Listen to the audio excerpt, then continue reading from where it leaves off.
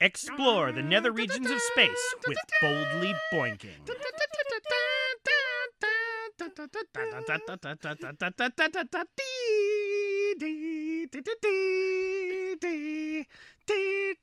Good evening, ladies and gentlemen, and everything in between. It's another edition of Boldly Boinking. It's a very special edition.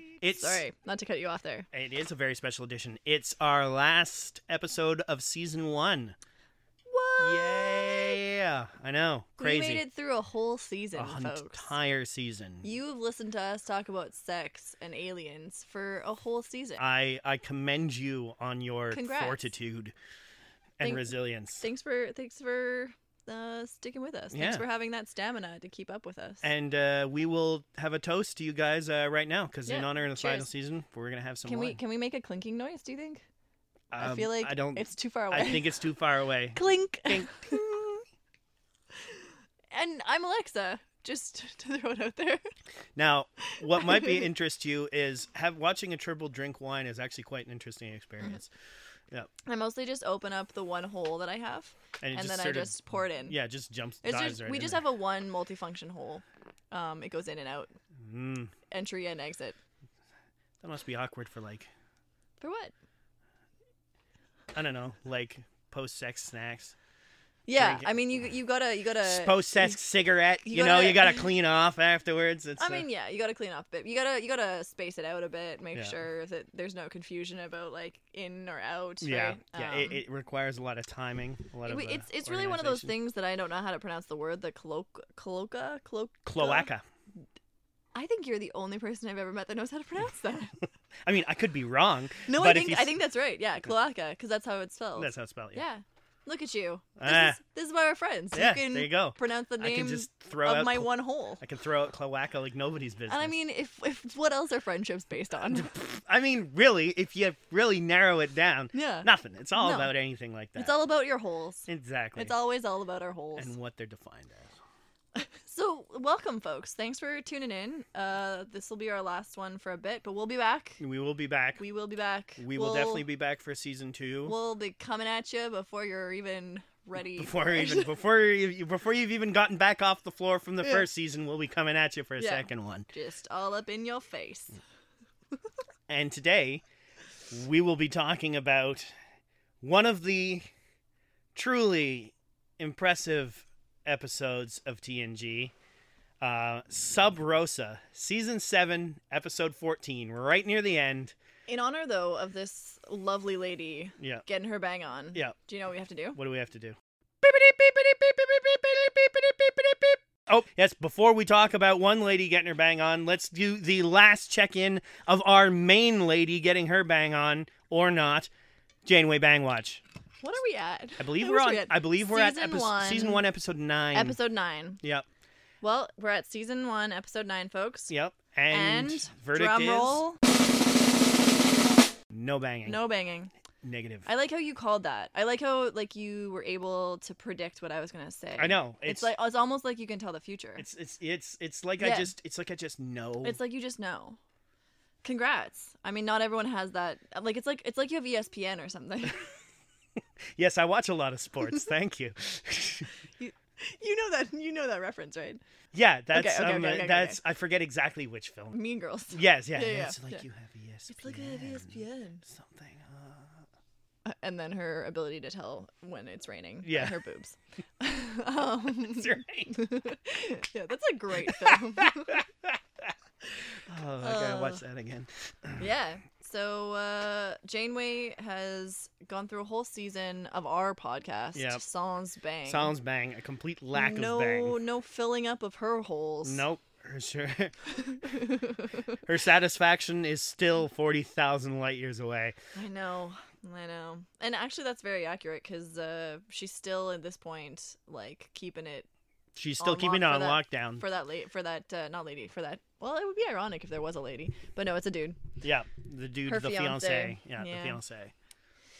All right. right. Well, with that done. But yeah, we're going to talk let's about get to it. TNG Sub Rosa, in which...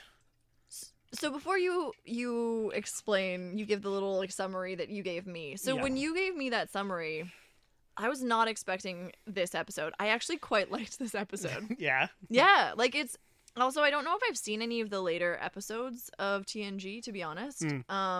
But it actually I was expecting it to be a lot more like the Troy episode. Yeah. Like ridiculous. Yeah, like ridiculous. But it actually it wasn't. Like it was pretty well thought out. Well, it's their attempt at I'd describe it as a Harlequin romance ghost story. Yeah. That's exactly what it is. Yep. Yeah. But all right, give the little like 1 minute or elevator pitch. Okay, 1 minute. 1 minute. In space Scotland, Troy and Beverly are down on a planet. Beverly's grandmother has died. They discover she had a lover. And Picard. And Mr. Picard is there too. Picard has some lovely walk and talks, which are tangentially related to the story. He's also there supporting Beverly. Exactly. He's there as a friend. He's there as a friend for her grandma's funeral. He's there as a friend. Just a friend. Yeah. Well, we'll see how that plays out. But suffice to say, we discover that all of Crusher's female members of her family have had a space ghost that they bang from time to time. First we find out that they had a lamp. Yeah, they have a magic lamp which contains a space ghost. And we don't learn that it's magic. We just learn that they always keep it lit. Yeah. But it looks kind of like a magic lamp. It does look like a magic lamp, yeah. Yeah, they keep the lamp lit. And they're also on a planet that's a colony that was made to look exactly like the Scottish Highlands. It's Space Scotland. Yeah. It's there. They live on. Yeah. They're from Space Scotland. Well, they're from Scotland, and then they moved to Space Scotland. They're so adventurous that then they moved to space and went to Scotland again. Like, yeah. They're like, well, of all the places in space we could move, let's move to the place that was built to look exactly like where we left from. Speaking of Scotland, and let's just play deep on the stereotypes and alienate our many Scottish listeners, because I know you're out there, folks. We're sorry. Her hair in this episode is gorgeous. She's really hot in this episode. She's very, very attractive. And her hair is really intense. Well, but the color of it was just you very rarely see. You often see Troy outside of her uniform doing like casual things and such. You almost never see Beverly do that. So whenever you do see it, it's even more like, oh yeah, like, she's got the whole rocking thing go. She's rocking the hair. She's rocking to this. Mm-hmm. Yeah, just in the nature of the stories that Star Trek has means you see her in that position much less than you do Troy. You're much more used to seeing Troy like that than her. Fair enough. No, I was very struck by whoever did the coloring on her hair in this episode was just... It was gorgeous. Well, I mean, you got to bring it out and make it as red as possible if it's an episode based on Space Scotland. Well, right? Not just based on that, but like they really play up that all of the women in her family had that hair, and also there's an eye thing that we have to get to that I have questions about. Okay, I mean, I think I know what the eye thing is getting at there, right? Well, no, but my question was just, she changes the color of her eyes. How? She doesn't change the color of her eyes. No, she does. She does. Oh yeah, because Picard says, "Have you changed the color of your eyes?" And her eyes are different because I noticed later on that they changed back. Okay, her eyes are, but no, she hasn't changed the color of her eyes. As the implication is, as Ronan inhabits them, their eyes get greener and greener. Oh, and that's why I didn't pick up on that because the conversation was, he said, "You've changed the color of her eyes," and she was like, "Yeah, I like it." And I was like, do they have technology to just change the color of their eyes? I think what's happened here is it seems as though they do have the technology to change the color of their eyes, but that's not what has happened. What's happened is, as he inhabits them, their eyes go green, just like because he's the green amorphous cloud. He's this. That makes sense. And it demonstrates like his sort of hold on them as he continues to get further in. Because I was just taken very aback that they have that technology, because I feel like we don't hear about that anywhere else in Star Trek. Well, I mean, I guess, it's not really something that comes up, but man, we almost have that technology now. You can't change it once you're born, but you can start to select for chromosomes for eye color for babies before they're born. That's already something we can almost do. Yeah. So I wouldn't be surprised if by then they can change the color of their eyes. No, I know. It's just it like there's lots of sci-fi that you read that is a big part of like the universe that they build, is the ability to change like what you look like, but Star Trek has never done that. That's why I was they're never really interested in it, I guess. It's not really a thing that they ever bring up. Yeah, now I'm just trying to think if there is, but... Yeah, I can't think of any. Yeah. Well, I feel like we should just tackle this point by point, because going through... There's just a lot to talk about. There's a lot to talk about. Oh, my joke. Okay, Can I tell you my joke? Yes, I have a very special joke specifically for this episode. Okay. Okay. Let's hear it. What do you call a ghost's erection? What do you call a ghost erection? A booner. Oh, boy. Oh, boy. There we go. Thank you, folks. Good night. We'll be here all week. It makes me so happy. We'll be here all week. It makes me so happy. I like stumbled upon that and I wasn't even looking for this, and then I realized like That's this perfect. afternoon that it's perfect. That's perfect. Cause Crusher encounters some booners. Well, and she gets her own lady boner. Okay, so all right, let's get into it. Okay, let's get all into right. So, Can we before we? There's a couple of things that happen right at the start. Yeah. Just before. I love the Picard and Beverly like back and forth at the start, where he's like the Howard women seem to have an exceptionally high libido. Yeah, I wanted to get there. So they're walking. Crusher drops the bomb on him. He's like, I mean, I wish I was as intense as my grandma. My 100-year-old grandma had a 34-year-old lover. And Picard's response to that is he looks her like right in the eyes, like, well, the Howard women must have a seriously high libido, and you're like, damn right, Picard, absolutely. Yeah. And then when she goes into her corridor, he has like a moment where he looks at the camera and he's like a little himself. fluttered. Yeah, he's like flustered. 30s. Yeah. A man in his 30s. Woo. I loved everything about Picard in this episode. He was great. Picard was hilarious. Yeah. And I liked his whole like even before that, right after the funeral, he walks off with the governor who's like an alien. He's got a funny nose, and he just has a chat. Like Picard's like, yeah, how's it going, man? Like, it's good. Yeah, I want to tour around the grounds. This is all great. Like, sure, we'll help you fix your weathered whatever. I don't care. Like, I'm Picard. I'm relaxed. It's like it's the end of my tenure. I'm good. Yeah. He makes some nice jokes. He's like, hi, you're clearly not Scottish because, you're an alien and you got the weird shit in your face. But, Yeah. And then goes up and has a brilliant conversation with Beverly about libido. Are they banging at this point in the series? I don't know if it's ever established if they do or not. I think it's always understood that Picard's got a bit of a thing. They have a bit of a thing for each other. But I cannot recall if they ever actually act on it or not. I feel like if they do, we should definitely address that season 2. Yeah. Come back, folks. Come back, folks. We were gonna whether Picard and Beverly really get it on. We're gonna look into this because squeak. Or it's like the door noise is like,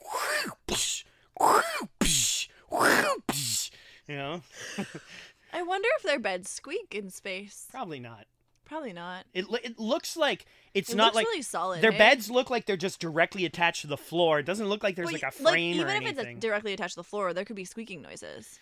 Yeah, but they probably don't have like springs or anything. Besides, you could always just turn the gravity off in your room and then. I think fucking no gravity would be hard. I mean, I think anecdotally, astronauts have tried it. Have they? Apparently. Yeah. Well, I mean, at some point, someone has to have tried it. Oh, yeah. Astronauts have tried it. And apparently it can be difficult, but also very fun. Well, I'm sure there's some interesting positions that you get. I mean, yeah. But you would have to be braced because you'd have to be able to like push on something to pull. Well, not do you know what I mean? Not necessarily. Because as long as you're close to each other, you can literally you weigh nothing. You could just you could literally just push each other off because you don't weigh anything. There's nothing that like see folks, this is why Star Trek has let all of us down, is that they haven't properly educated us on what space sex is like. Zero gravity fucking. It's all implied, but at no point have they told us the mechanics of it. Yeah. Star Trek Discovery should go over this. I wonder if they do. I haven't watched. I know we haven't watched that. Come back, folks, and maybe we'll watch Star Trek Discovery and we'll find out if they teach us how to fucking Zero space. gravity banging. Yeah. But suffice to say, our actual astronauts have intrepidly tried this out already, and yeah, apparently it's definitely doable. Now I just want to go home and look that up. Like, that sounds real creepy. But I probably will actually go home and look up. I mean, like why not? their accounts of it. Yeah, why not? Yeah. I mean, also they're up there for so long. I mean, of course. I can't fault them on that. Now I'm just wondering, has it only been like dude on girl that they've tried? Have they tried all of the combinations? Like, are some combinations easier than I don't others? know if there are any gay or bi astronauts. There might be, but they might not be as like open about talking about it. Not only that, but they might like on a mission. There's at most like 3 or 4, maybe 5 people up there. It's entirely possible that they would, even if they are, they'd be the only one. Yeah, but it's not a huge pool of people to draw from. No, but if there's only 5 of you up there, and maybe some people are experimenting. It's maybe possible. Astronauts are just secretly freaky, and they're just not telling us. Maybe there's like a secret club that they come back down, and they the ultimate Mile High Club. Yeah, they are like the membership is super. They've got to tiny. come up with like a better name than the Mile High, like the 1,000 Mile High, 10 mile, Club or something. The 50 Mile High Club. Yeah, the 100 Mile High Club. The 100 Mile High Club. Yeah. I mean, the other thing I understand though is you have to be very careful because you don't want to get pregnant. No, that's or not liquids. The issue. Fluids. Oh yeah. Can get into things. Maybe you could just like wrap a plastic ball around you. You probably and then catch all of the liquids. You probably could. The next time Chris Hadfield, our Canadian astronaut, is speaking somewhere. If anyone ever gets to see, listeners, if anyone ever gets to see Chris Hadfield speak or something, ask him that. Be like, all right, Chris, so lay it down for us. How do you do it? And like, are any of them like jerking off? Yeah, because if anyone was giving people a mustache ride up there, it's Chris Hadfield. Oh, for sure. He's got a very lovely, luscious mustache. He does indeed.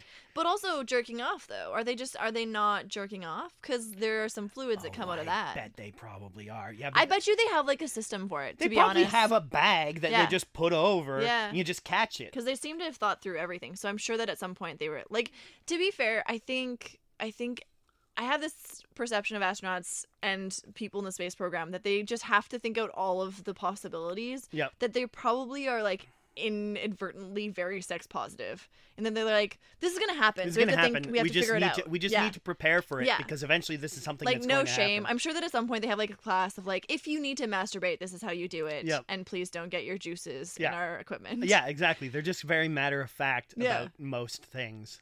This seems like a very fascinating topic that I want to look more into. All right. Not right now, though. Yeah. Let's get back. Ask an astronaut. Yeah. Come. Yeah. Right into us. Let us know. Contact us somewhere. We would love to know. If there's an astronaut listening, A, hey, you're awesome, and B, let us know. Yeah. Also, hi. Yeah. Thanks for tuning in. Thanks for tuning in. Thanks for coming out. You're pretty sweet. And if it's Chris Hadfield, that's fantastic. Chris. Oh, you're our man. We love your mustache. Yeah, and please tell us. Please tell us everything. All right. Let's get back. Yes, let's get back into it. Star Trek. So after the conversation between Picard and Crusher, we have her first a pretty intense sex dream. It's not a sex dream. It's in fact a full-on sexing. I mean, we only see the very tiniest amount of it. I can only speak for myself and like conversations I've had with people, but I do not think that's what a sex dream is like. No. Like, you are not orgasming that hard. No, I mean, it's clearly dream. Well, it's also not a dream because there is actually someone there doing something. But that's kind of creepy. Well, because he's like, essentially, you could argue that he's assaulting her. The ghost she's asleep. Is super creepy. He's super creepy. I mean, he's not a positive force at all. Which we can get to at the end, but they do this weird thing where they kind of play that off, that maybe he was. Like, that maybe there were some good... There's, like, some stuff at the end that I have some comments about. Yeah. But yeah, we don't see much during the actual dream. Like, her covers get pulled down and a bit of her shoulder gets exposed, and then you hear him say Beverly, and she wakes up. But... Gasping. But then... With her conversation with Troy the next day, I think she goes back to sleep and some more stuff happens. For sure. Because she starts laying down. Also, okay. If I was chatting with a friend and they were like, listen, I was reading my grandmother's diary. Is it grandma or great grandma? It's grandma. Yep. I was reading my grandma's diary and I came across some really like erotic entries. Yep. And then it got me real horny. And then I got off to it. Yeah. My response would not be like, you should go and read 2 entries next time. Yeah. Troy's just like, you need to be getting some more of that diary action. Yeah.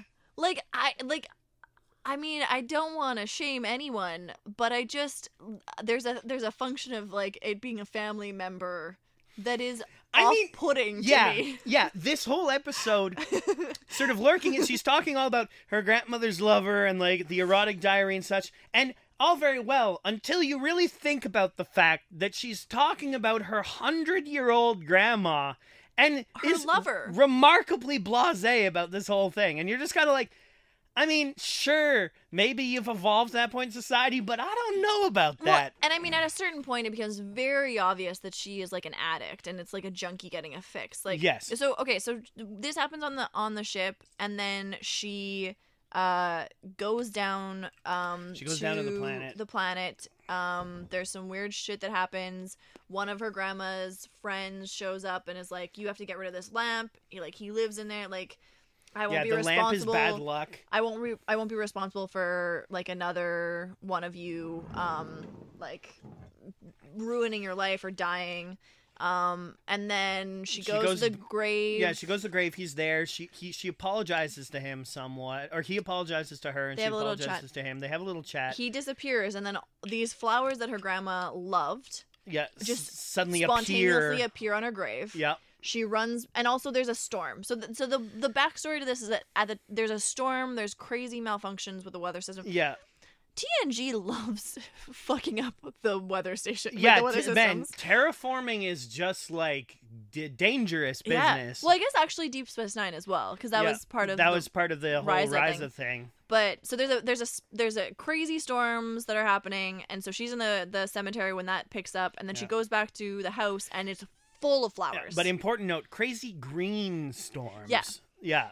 No, I put a note of that because I was like, is that a function of the weather system, or is that him? That's him. That's for sure him? That's him. Okay. That's definitely him. Okay. That's why the guy goes to try and shut it down, because he's convinced that it's him. It's the being. Right. Yeah. Okay. But yeah, she goes and has a bit of an Evil Dead moment. She goes into the house. The house is also covered in flowers. And then immediately spontaneous orgasms. Yeah. Well, she first of all, there's some serious ghost stuff. The mirror starts jumping off, full Evil Dead. She looks in the mirror. She breaks a mirror also. Well, he's behind her. She freaks out and drops the mirror. She freaks out, and then she starts getting some serious O-face. He starts merging with her. She can't function. She can't walk. She keeps trying to ask who's there and what's going on, and he keeps defeating her with orgasms. Every time she tries to do something, he just hits her with another one. Like, listen, I know that this, like, he's meant to be creepy, but there was also a function in this episode where, like, it wasn't fully addressed the fact that she is essentially saying no, and he keeps going. He keeps hitting her with him. And she is enjoying, like, she's having pleasurable sensations, but, like, that's not what she wants. She wants to figure it out. Yeah. And kind of against her will, these spontaneous orgasms keep hitting her, until essentially she just gives in. She gives into it. She's like, all right, fine. Yeah. So I have a couple of notes, and it's just, we already went through this, but like ghost banging all of the women in the same family for hundreds of years is creepy. Yeah. It's creepy as fuck. Yeah. Like, it's super creepy. And also, it's like, I banged your great grandma. Beverly the only one that is like, this is weird. Like, and she fights it, and like, I know that the part of the reason why is because like her crewmates start getting threatened, and that's what snaps her out of it. But at no point in the 800 years, because this is 800, like they name it as 800 years. At no point did any of her ancestors be like, hey, this dude is claiming to have fucked like my mother and or grandma and or like all of the way back. It's weird. I mean, apparently the sex is literally that good. Well, okay, so this is something that I found interesting about this whole episode. So a lot of this, though, that's interesting about to me is how much they play off love as being chemical. Yeah, well, because she's addicted. She's addicted. Well, that's it. Part of the reason why they don't, I think none of them have done this, have resisted it, is that it's very much implied that it's a complete permutation. It's not even just implied, because there is that scene where he merges with her, gets her on his side, but is like, I can't be away from the lamp for very long. It weakens me. And she's like, it's on the ship. Like, I'll go get it. And he was like, no. Like, we have to do it this way. Yeah. because he has to be beamed up on like the he rides up the beam that they're transferring power to the weather station. Yeah. And so she goes up, she lights the candle, and there's like a 2-minute delay, and she's got full junkie shivers. She's got full junkie, like crazy. Yeah. And only is like relaxed when he shows up. Yeah. And then gives her another orgasm. Yeah, it's full junkie. I can't stop without this. Yeah. No, like. But there's like a weird commentary because there's some things said at the end of the episode that imply that like her grandmother was happy and like he did care about her, or he made her happy. Yeah, he made her there's happy. Some implications that like love is just chemical. Yeah.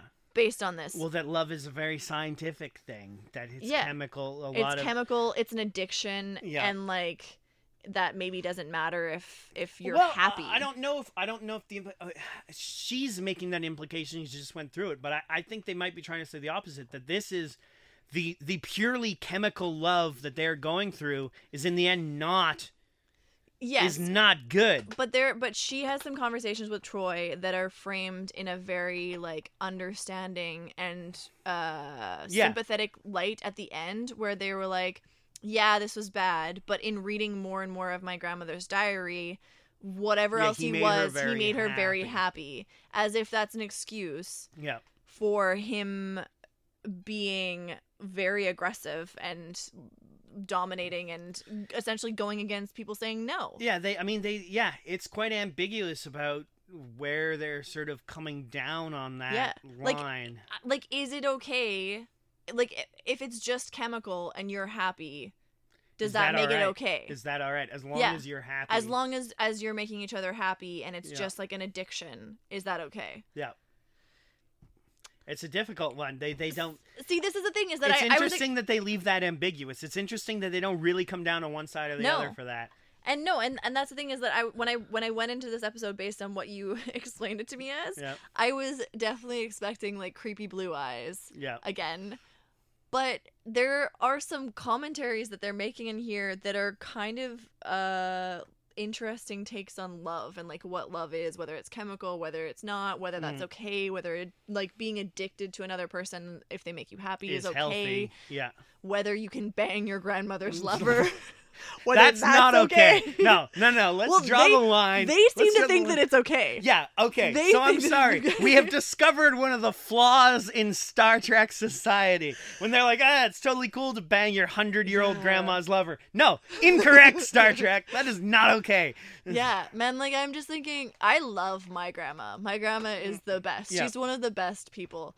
I don't want to bang anyone. Now, to be fair, most people's grandma's lovers are not immortal space ghosts. That's true. Well, and also though, like there is a function of age, right? Because like if it would be,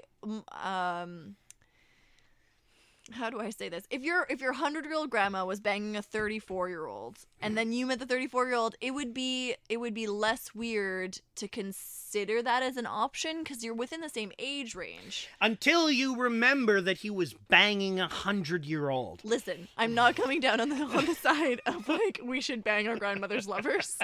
I'm just saying. Yes, in terms of the time, like the time age, frame, it makes sense. The age range, and of course, if you consider it, he's not 34 years old. He's 800 years old. And 34 years old. 834 years old. Also, okay, they don't properly explain what he is because he says, I was born in Glasgow. He was born in Glasgow, Scotland. Yeah, but I think... What does that mean? I think that's an affectation. I don't think he was born in Glasgow. Because she only comes to the conclusion about what he is as like a parasitical something energy life form at the very end. He is hiding that aspect of himself. He never says that's what he is. He says, I'm a dude who's been in your life the whole time. I don't think he was born in fucking Glasgow. He's some kind of energy-based alien. See, I thought he was born, like, not born in a human sense, but he came into being in Glasgow and then found this way. Like, that's what I took it to mean. Possibly. Because the way that he talks about himself, he is ambiguous in the details of it, but he doesn't actually lie. Like he says, I need the lamp to survive. If I can't do that, I weaken. Yeah. So he's telling all of these truths about himself. He's saying them kind of without like the severity attached to it, or like ambiguously a bit. but he doesn't actually But cover anything up. It begs the question, how did he emerge in 16th century Glasgow? No, I know. And so this was I had a question of like, is he actually a spirit that has like become some energy thing? Was he once a human and then he died and then this happened? Was he an alien that came down? I feel that he's fully energy alien, because the idea of Star Trek going possibly a ghost who turned into someone is just a bit too much. I liked that one. I thought it was like great. Yeah, I don't think they would go. I don't think they would go there. I think the idea that he's an energy alien parasite of some sort is, that's what they're really looking at. Well, I mean, if there are aliens out there, and there have always been aliens there have always been for a very long time, then that would make sense that they might have come to Earth in the 16th century. Something would show up. Yeah. I don't know. It was just a weird thing for him, because if that is the case, that was the only instance of him outright lying. Because he doesn't actually lie about anything else. Yeah. It's possible that he was created somehow. Like, we don't know how this energy even comes into being in the first place. He could have been, erupted from a solar flare or something like that. Who knows? This is another episode of Star Trek. And, I think this is... I don't think that I've ever, really examined why I love Star Trek, but this could be why I love Star Trek, because this is another episode, like the Kess episode, that would have been really fascinating for them to go in depth, like movie length, on this topic. Yeah. Give the backstory. Where does he come from? Yeah. How does this even happen? And I suspect the more episodes that we watch, the more we're going to discover this. Yeah. And I mean, this is why Star Trek is so cool. This is why it's great. Yeah. But it's also why it is also kind of frustrating, right? Because you don't ever get the backstory. You're never going to be able to cover everything. It's just impossible. Yeah, and because it's episodic, you have to come up with something new every time. Well, to a certain extent. Yeah. But now I just want to know where he came from. Was he created in Glasgow or not? That is an interesting question. Yeah. All right, I'm just taking a look at my notes, and I have two that I want to get to. Okay, hit me. Fog on the deck. Yeah, okay. Fog on the bridge, sorry. Fog on the bridge. Okay, yeah. And how blasé they all are about it. They're all just like, well, there's fucking fog on the bridge. And Data explains it, and then Jean-Luc is like, fog. Yeah, there's fog. There's fog on the deck. There is fog on the deck, guys. And then the next point that I have is just sad Picard. Sad Jean-Luc. I love that Picard's reaction to fog on the deck is, well, I'd best go get my jacket. Picard has zero fucks to give. He's like, fog, I mean, fuck it. I've already been in, Robin Hood land. Yeah. I've been fog. Yeah. I could deal with fog. No problem. Now, the fog is there because the ghost is there. Yeah. The ghost is on the ship. He's coming, or... I don't know if it's that he's there. It's that he has traveled up the beam and he's affecting the ship, he's affecting on... he's affecting on land. He's affecting the weather thing on land. Well, so inadvertently, it's because he's there. Yeah. Yeah.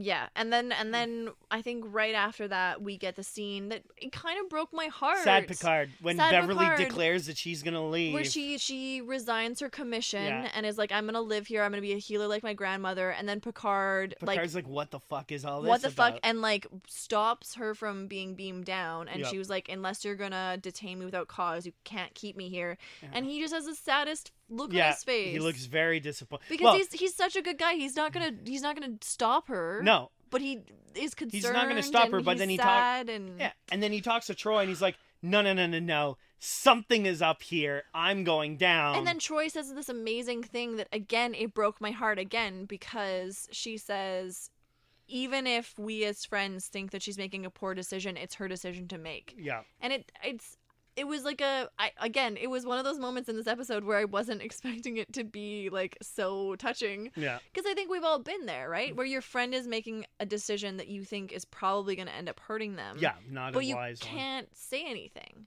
right? Because... what are you going to say? You can't control stop them. Someone's life. Yeah, but it breaks your heart because you know that it's going to hurt them and you care about them. And... yeah. And also, sad Picard is so sad.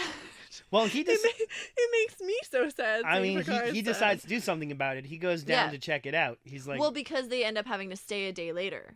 Because of the fog. Because of the fog and also, they track down the source. Okay, so, very brief point. Nice old man that Crusher meets gets killed trying to shut down the weather control system, and they discover that the radiation that killed him... Saying that he's going to kill us all. Yeah, he's going to kill us all. He's trying to kill us all, and then gets blasted by a green bolt of lightning. And so Data and Geordi find out that where that energy came from is in the graveyard. And so Picard's like, clearly something weird's going on, and he goes down to see what's up and goes to see Crusher. Yeah, so he goes to see Crusher, and there's an intense scene. Yeah. So he knocks on the door. Yep. He calls her name, but she's busy merging. owing out. She's busy owing out. She is owing out, but she is owing out in a beautiful silk night dress. Yeah. With a very beautiful cardigan. Yeah. Just looking gorgeous. Yeah. One manicured foot up on a pedestal, face. And he walks in and he's just like, whoa. But he also, though, I kind of loved it because he betrays the fact, his feelings for her, because he doesn't leave. No. He watches He's a little I'm bit. sorry if I surprised you. Yeah. And then poor Beverly is a little bit embarrassed, I think. Yeah. And shook. Yeah. But also she's a junkie at this point, right? Yes. So he cut off her high. Yeah. And so she's upset. She's like, you need to get out of here. And he's like, but he's insisting because he mentions her eye color at this point. Yeah, he brings up that her eyes have started to go green. And he says, I liked the other color. I liked the old Beverly better. Yeah. I like the old I like the way the old Beverly acted. He's so sweet. I don't know. I guess I haven't seen a ton of Picard be very sweet and tender towards Beverly. And I'm just like, lady, Picard's a boss. Why didn't you jump on that? Yeah. Because just pulling at my heartstrings, Picard's man. a boss. And he's like, but yeah, and he knows. He's like, okay, let's see this dude. Let's see this guy. I would like to meet him. Yeah. I'd like to see him. And the then, ghost finally encounters. Yeah, the ghost he finally takes confronts corporeal Picard. form to come down, and then Beverly is so relieved when he shows up. Yep. And then Picard asks him questions. He can't even answer the simplest question. Yeah, well, because Picard doesn't buy it. He's like, I'm gonna go to the governor and say you're harassing us. And he's like, fine, go. It's like, I bet he doesn't even know who you are. There's something weird. He knows there's something. Yeah, he's seen. And then he's like, what ship did you come on? Yeah. Very basic questions. Picard's seen too much fucked up shit to be deterred by something so simple. No. He knows. But okay, so this is part of the reason why I love Picard so much. Yeah. Because he is concerned and he has his own feelings, but he is giving her space. Yep. And he has found kind of a legit reason to go as her friend and as her captain as well. Yep. Just to see who this person is. See what's going on. It's a very reasonable request. Goes down. This dude is kind of a dick. He's being very aggressive, and Picard doesn't escalate it. No. There's no threat of I'll beat you up for this. No. He's just asking him questions. He's just tell me what's up then. Yeah, tell me what's going on. Just answer my questions. And there's no threat of violence or anything. No. This is why I love Picard. Yeah. This is why he is the best. This is why Picard's a boss. This is why Beverly should have jumped on that, and this is why we all love him. And what's his face? Riker. No. Well, yeah, we love Riker too. We love all of them. No, his friend, his BFF in real life. Ian McKellen. Yeah, the two of them together are great. Yeah, because they give off the same energy. The kind, sweet, respectful. Yeah, kind, sweet, respectful, lovely. Dude, just hey, how's it going? That are also bosses. Yeah. Yeah. I just that's my. But unfortunately, I haven't ranted very often in the last episodes about the Riker, Picard, Chakotay, Cisco, Bang. But I just have to declare my love for Picard in this moment. But you're right that it's a beautiful form of masculinity that he's portraying. Even now, more than 20 years after, 25 years after this ended, it's a demonstration of a form of masculinity which is not brought up enough, but is an excellent one. I mean, no one can deny. Fantastic. There is no one more manly than Picard or Riker or anyone like that. Yeah. There isn't. There's none. There's no toxic side to that masculinity. No, there's none. And again, we're in the season finale. Let's just list some of the reasons why we love Star Trek and stuff. But another reasons why I think I have such deep love for Star Trek is that there are problematic parts of it for sure. Absolutely. And there are some fucked up views on women and people and people that are not heterosexual, people that are not white. There's some fucked up things. A lot of it has to do with the time frame that it was created. Yep. But often as well, they have these beautiful portrayals of dudes. And like, we can also talk about the fact that there aren't enough female portrayals in Star Trek, for sure. But part of the reason why it still appeals to ladies is that they have some wonderful depictions of masculinity that are not aggressive and toxic. Yes. Are not obnoxious. That are genuinely respectful. Genuinely respectful and are more powerful than any of that. Yeah. Again, there's no... It's like Riker with creepy blue eyes, where he was like, I'm not going to fight you. Like, if you make her happy, then you should do it. Fine. And Picard is doing a little bit of this as well. Yeah. Here. No, you would be hard-pressed to find a comparable depiction of, like, powerful masculinity than Picard. In the 90s? Yeah. No, doesn't exist. No. Like, he's an absolute boss, but he does it without being stereotypically, stupidly aggressive and dumb and whatever. He's just the man. Yeah. And we just need more of that. No, it's true. It's everyone true. should be like Riker. Everyone should be like Picard. Yeah. And also Chakotay. Yeah, everyone should be like Chakotay. Chakotay is the best. All right. So during lunch, but our poor man Picard gets electrocuted. Which starts to bring Beverly out of it. She's like, she can't just leave him. No, she can't just let him zap Picard. That's bringing it a bit too far. Yeah. And then he threatens another one of her crewmates, and that's basally what pushes her to the edge. That's when the episode goes a bit full on bonkers. She runs to the graveyard, and her grandma's corpse rises from the dead and obliterates Geordi and Data, and it's like, wow. And then she has a whole meltdown, like, "You're not my grandmother," and it's like, wow, okay, like you guys went there, like, why not? Full on undead because her grandma. grandma's corpse is being possessed by. Well, because her grandma's corpse had been fully infused with him, so he was able to sort of take it on. Yeah. But she declares her. Well, long story short, she says, "Fuck you, you're not my grandma." He comes out, he tries to convince her, and she blows him away. She blows him away because he threatens Geordi. He threatens Geordi and Data. He threatens Geordi. Threatens he can't Geordi, threaten Data, but he threatens Geordi. And so she fakes him out and then destroys the lamp. Yep.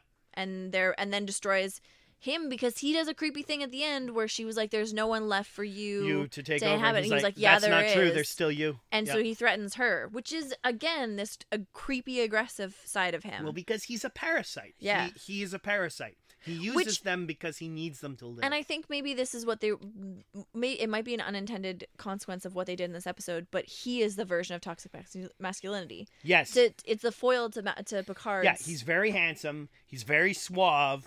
But he's super possessive. And aggressive and does not respect boundaries and is... there's so many problematic things about him. Yeah. And he bangs grandmothers and mothers and daughters. He bangs grandmas and mothers and daughters. He does the triple threat. Yeah. He's just out of control. Yeah. Anyways, this was actually a very enjoyable episode. I was pleasantly surprised by it. I went in thinking it was going to be campy and ridiculous, and it was kind of thought-provoking. Yeah. And we get back at the end, we get back to this point of that they kind of leave it open of this chemical addiction, the interpretation of love, and whether that's love, and whether it's okay if that's love, and whether if someone makes you happy, it doesn't matter. Yeah. Yeah, it's very open-ended. It was just kind of problematic as well. Like, I don't know if they I don't know if they knew how to close it out. I don't think they did. Yeah. And there's a certain level of ageism as well, because they're like, this 100-year-old had a 34-year-old lover and he made her really happy, and like, so that's okay. Because like that. Because she's 100. Because she's 100. The poor deer needs something. Yeah. Which, yeah. I mean, there's a lot of questions it raised that they didn't really answer. It's probably better if we don't know the answer to some of those questions. True.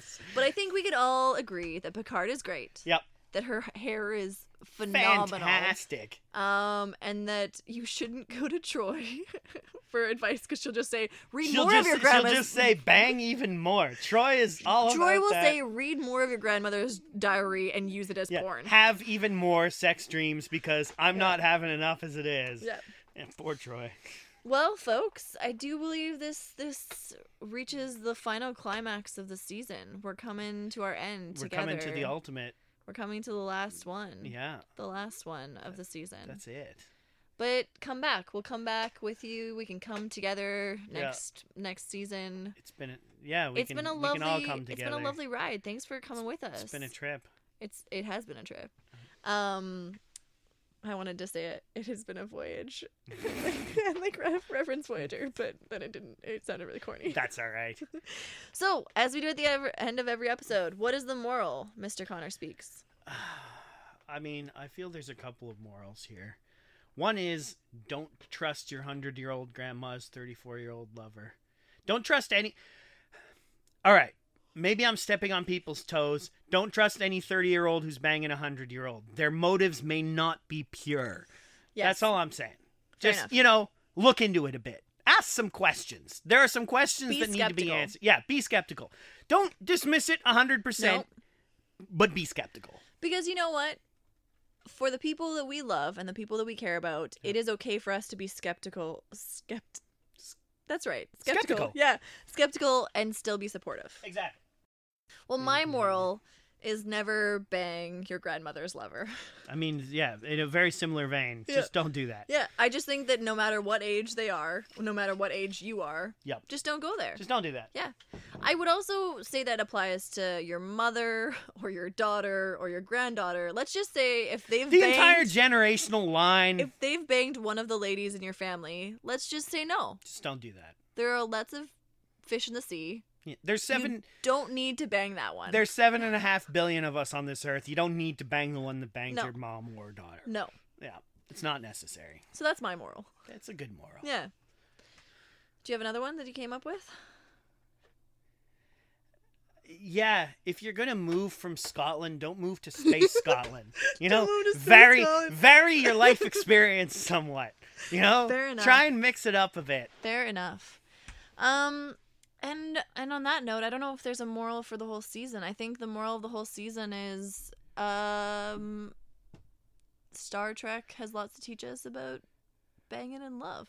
Banging in love respecting people. Respecting people and masculinity. And masculinity. I think that's the discovered thing that we didn't previously think about. And also, like, let's just be also aware of the fact that not every instance of Star Trek is great. Like, Kirk is not always great. No. The older you go back, the more influenced it is on the time that it was created. There are some deeply problematic things about the way that they talk about anyone that is not heterosexual or cis or like there's some issues there. It gets better as the seasons go on. It gets better in some series. We will need to do in season 2 the episode in which where Riker falls in love with an agendered alien.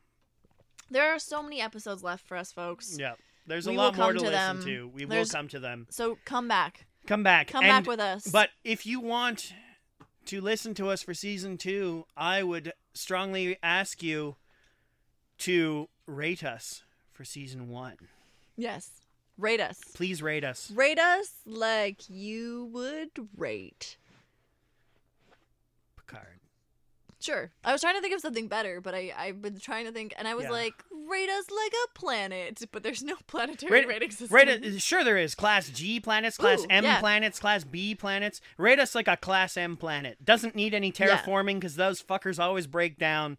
We're just like, straight up. Fully supports life. Everything's ready to go. Rate us like a Class M planet. Yeah. Rate us like you wanna come live. Like you wanna come beam on down right away. Like you wanna be on us. Yeah, exactly. You wanna be all over our crust. Because you know what, listeners? We wanna be on you. We wanna be on you. We don't just want you to fool around in our upper atmosphere. We want you to come down. Explore the crust. Roll around on us. Explore the mantle. Rub us out. Just really get into the whole geology of the subject.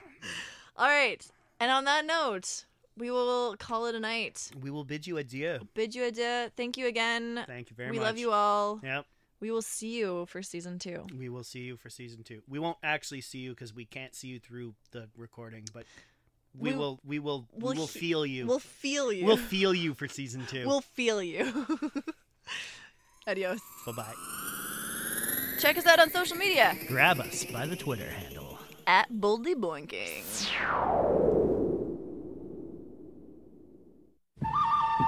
This has been a Two Finger Guns Club production. Pew pew!